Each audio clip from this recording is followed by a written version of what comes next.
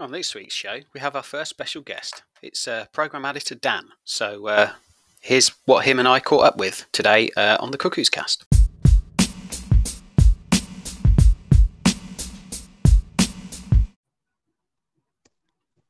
Hey Dan, you all right? Yeah, I'm all right. How are you? Not too bad, not too bad. Should we jump straight in? We can do, yeah. Perfect. Right, so I suppose really the best place to start with would be results-wise last weekend. Another toughie, another tough one to take. Definitely, yeah. It's been a rough start, that's for sure, so far. Yeah, and I don't know what seems to have how we've gone from and Daventry to the loads of Coleshill. Do you think there's like a split home and away? Do you think we're like a Jekyll and Hyde side in that sort of respect? I think since we got promoted to Step 4, there's always been that sort of home and away split, at least in part, because obviously not all the players can always do the travelling, especially in midweek. Yeah, it's so much worse in that regard, but I do think part of it's just unstable, inconsistent squad player availability. And I'm sure we do get some help from our 3G surface at home, of course. Yeah, I suppose like making the Drover Fortress is a challenge as well in some ways, isn't it? Because there's not a massive crowd that goes with that. We'll probably come on to the home crowd. But in terms of away, do you think there's also a split between when the loan players from able to play when they're not, and whether or not PSL would prefer them to play travel, not midweek away games?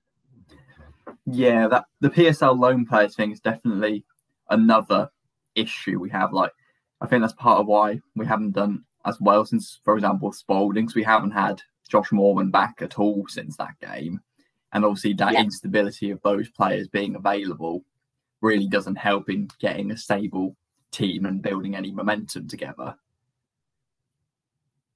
100%. The big news this week is the fact season with us, Michael Frew's joined a different team, and I think whatever the question is about who plays up front with Tom Wormsley, the answer, Michael Frew felt like he would have been the answer. Definitely, but not much we can do. Not much we can do there. If he's not available. If he wants to go somewhere else, then that's just the reality, isn't it? Unfortunately. Sadly, what at the weekend, then Cambridge City. And you're cutting out. I don't know if it's internet or well, but I didn't catch half of that. Saying, what do you think this weekend? This weekend or last weekend? Oh, this weekend. Yeah. Corby doesn't seem to have been as strong as they'd usually be so far this year, but it's still going to be a tough one because they'll bring their usual big numbers down and they're an experienced side. We've just got to make the most of it, really, and try and get something on the board. Yeah, and if we beat them, 9-10 game season, but Corby out of a good start, which I think is a fair assessment because they're 12th and we're 15th. Yeah, certainly would not have expected to be above them, but as I say, they haven't started anywhere near as well as I thought they would have done. So maybe they've been affected by the move as well. And I suppose you would look at Wisbech aren't doing great. I think we need a win, though, don't we? I think we agree on that. We need to buy a win from. Yeah, because I've noticed the teams below us have started picking up little wins here and there. And so while we are above that dangerous bottom four currently, we need more points on the board to stay there because it's not going to last otherwise. And as well, they've got, they were on 0 points till they played us. They beat us and they've snagged another win since that winner's their point beyond been cut adrift at the bottom. Yeah, that's why I'm concerned that at the end of the season we could look back on that defeat to Wisbech as a really big result because I feel like Wisbech are going to be no disrespect to them, but I feel like they're going to be one of those bottom four come the end, and we need to finish above them. And so losing that game could prove big, is my worry. And they've signed 5 players this week, According to the Northern Premier. They're clearly, Maybe if they'd lost to keep up. money and Now we're going. debt. No, right, okay. Let's spend A bit of money. Yep. Right, mate. So I'll touch briefly on what we can do in the Drove. a fortress, and it's a question that's bugged me for decades. Come to they're in the village, and even with Hampton close by. What on people call it a match day experience, don't phrase, but travelling you do it on topic. What have you seen at other grounds that make you think, well, we could do that at the Drove, and is there anything?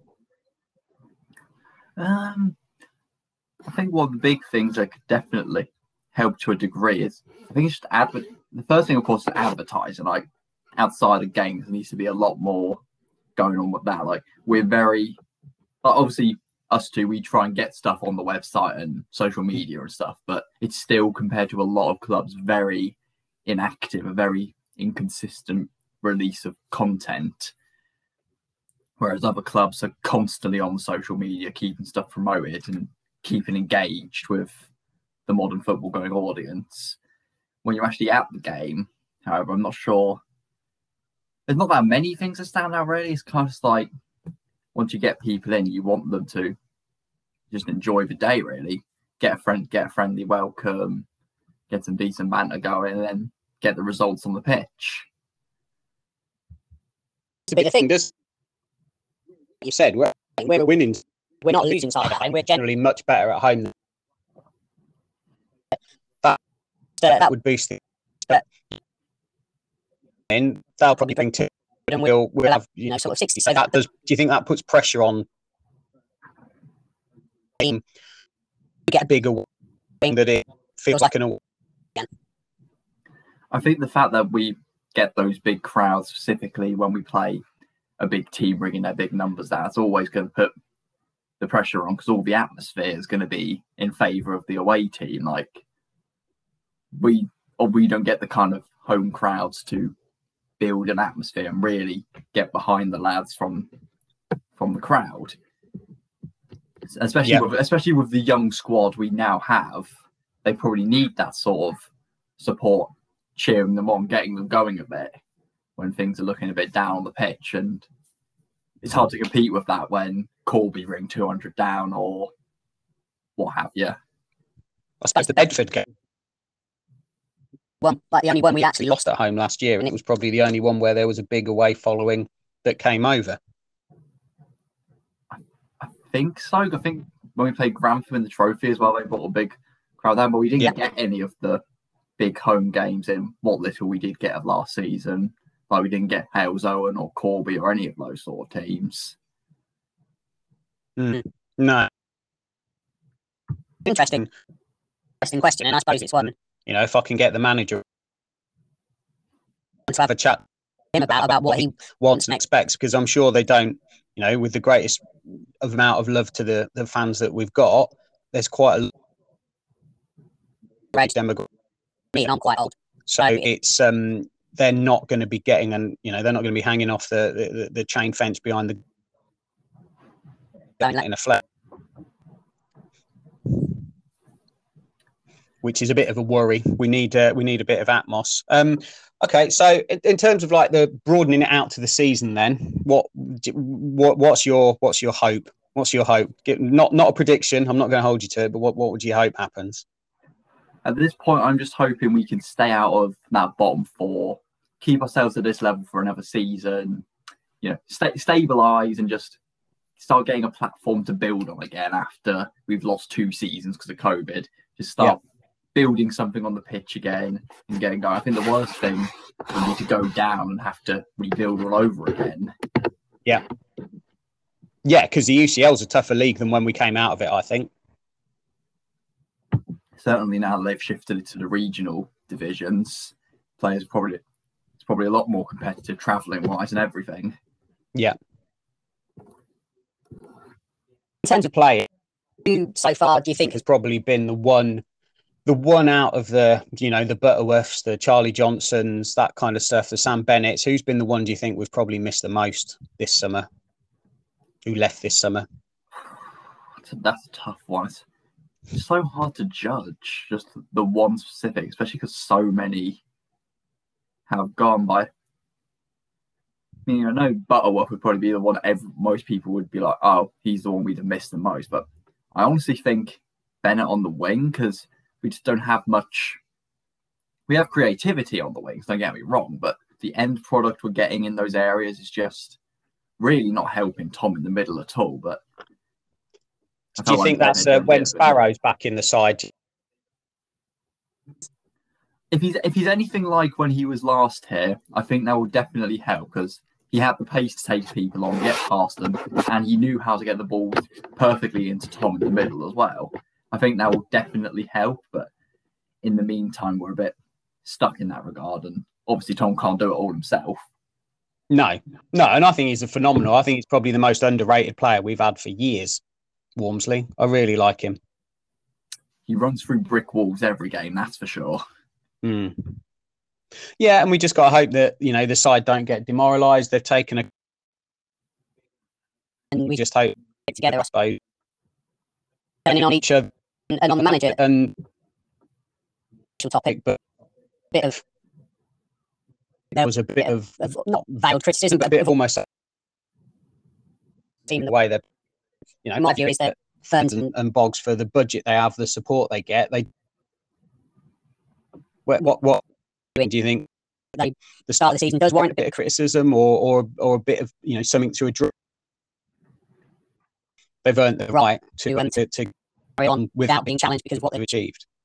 I think it's fair to say a bit of both. It's like, on the one hand, yes, we have to ultimately accept our budget is small for this level. We have to make do with what we can get, the young lads or balonies. We have to work with what we can.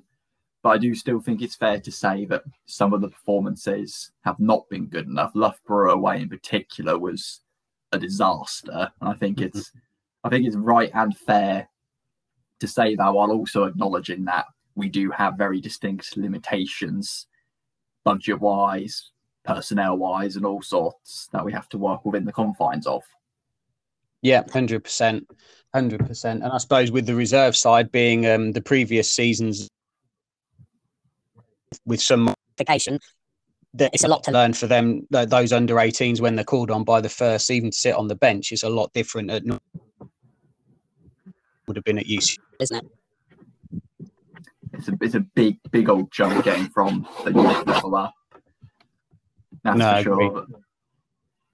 But I have liked the look of a couple of the younger lads that have started to come through. Like Lewis Bourne, I've been impressed with. He's very, very clearly got a footballing brain in there. Just perhaps, obviously, as always young lads do, needs to bulk up a bit, but that'll come in time. And I've also been. Do you think the assist for the Walmsley wonder goal against Shep? Do you think?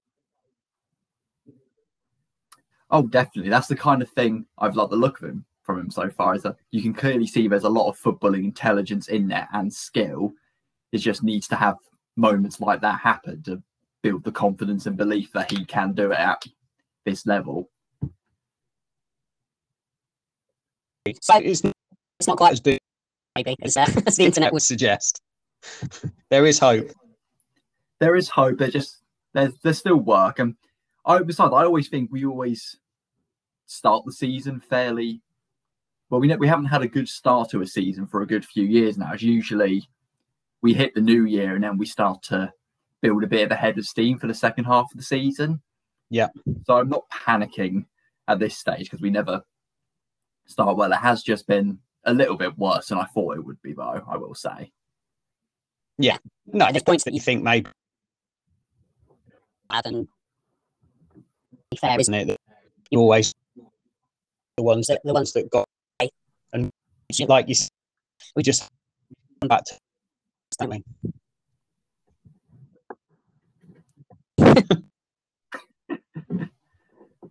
Definitely. Cool. Right. Well, It's about 15 minutes, which is great. so yeah, thanks very much, Dan, for joining me. Massive thanks to Dan for joining me. Hopefully, we'll have another guest next time, or Dan could be back. So let's see how it goes this weekend against Corby and Cambridge, and we'll chat to you after that.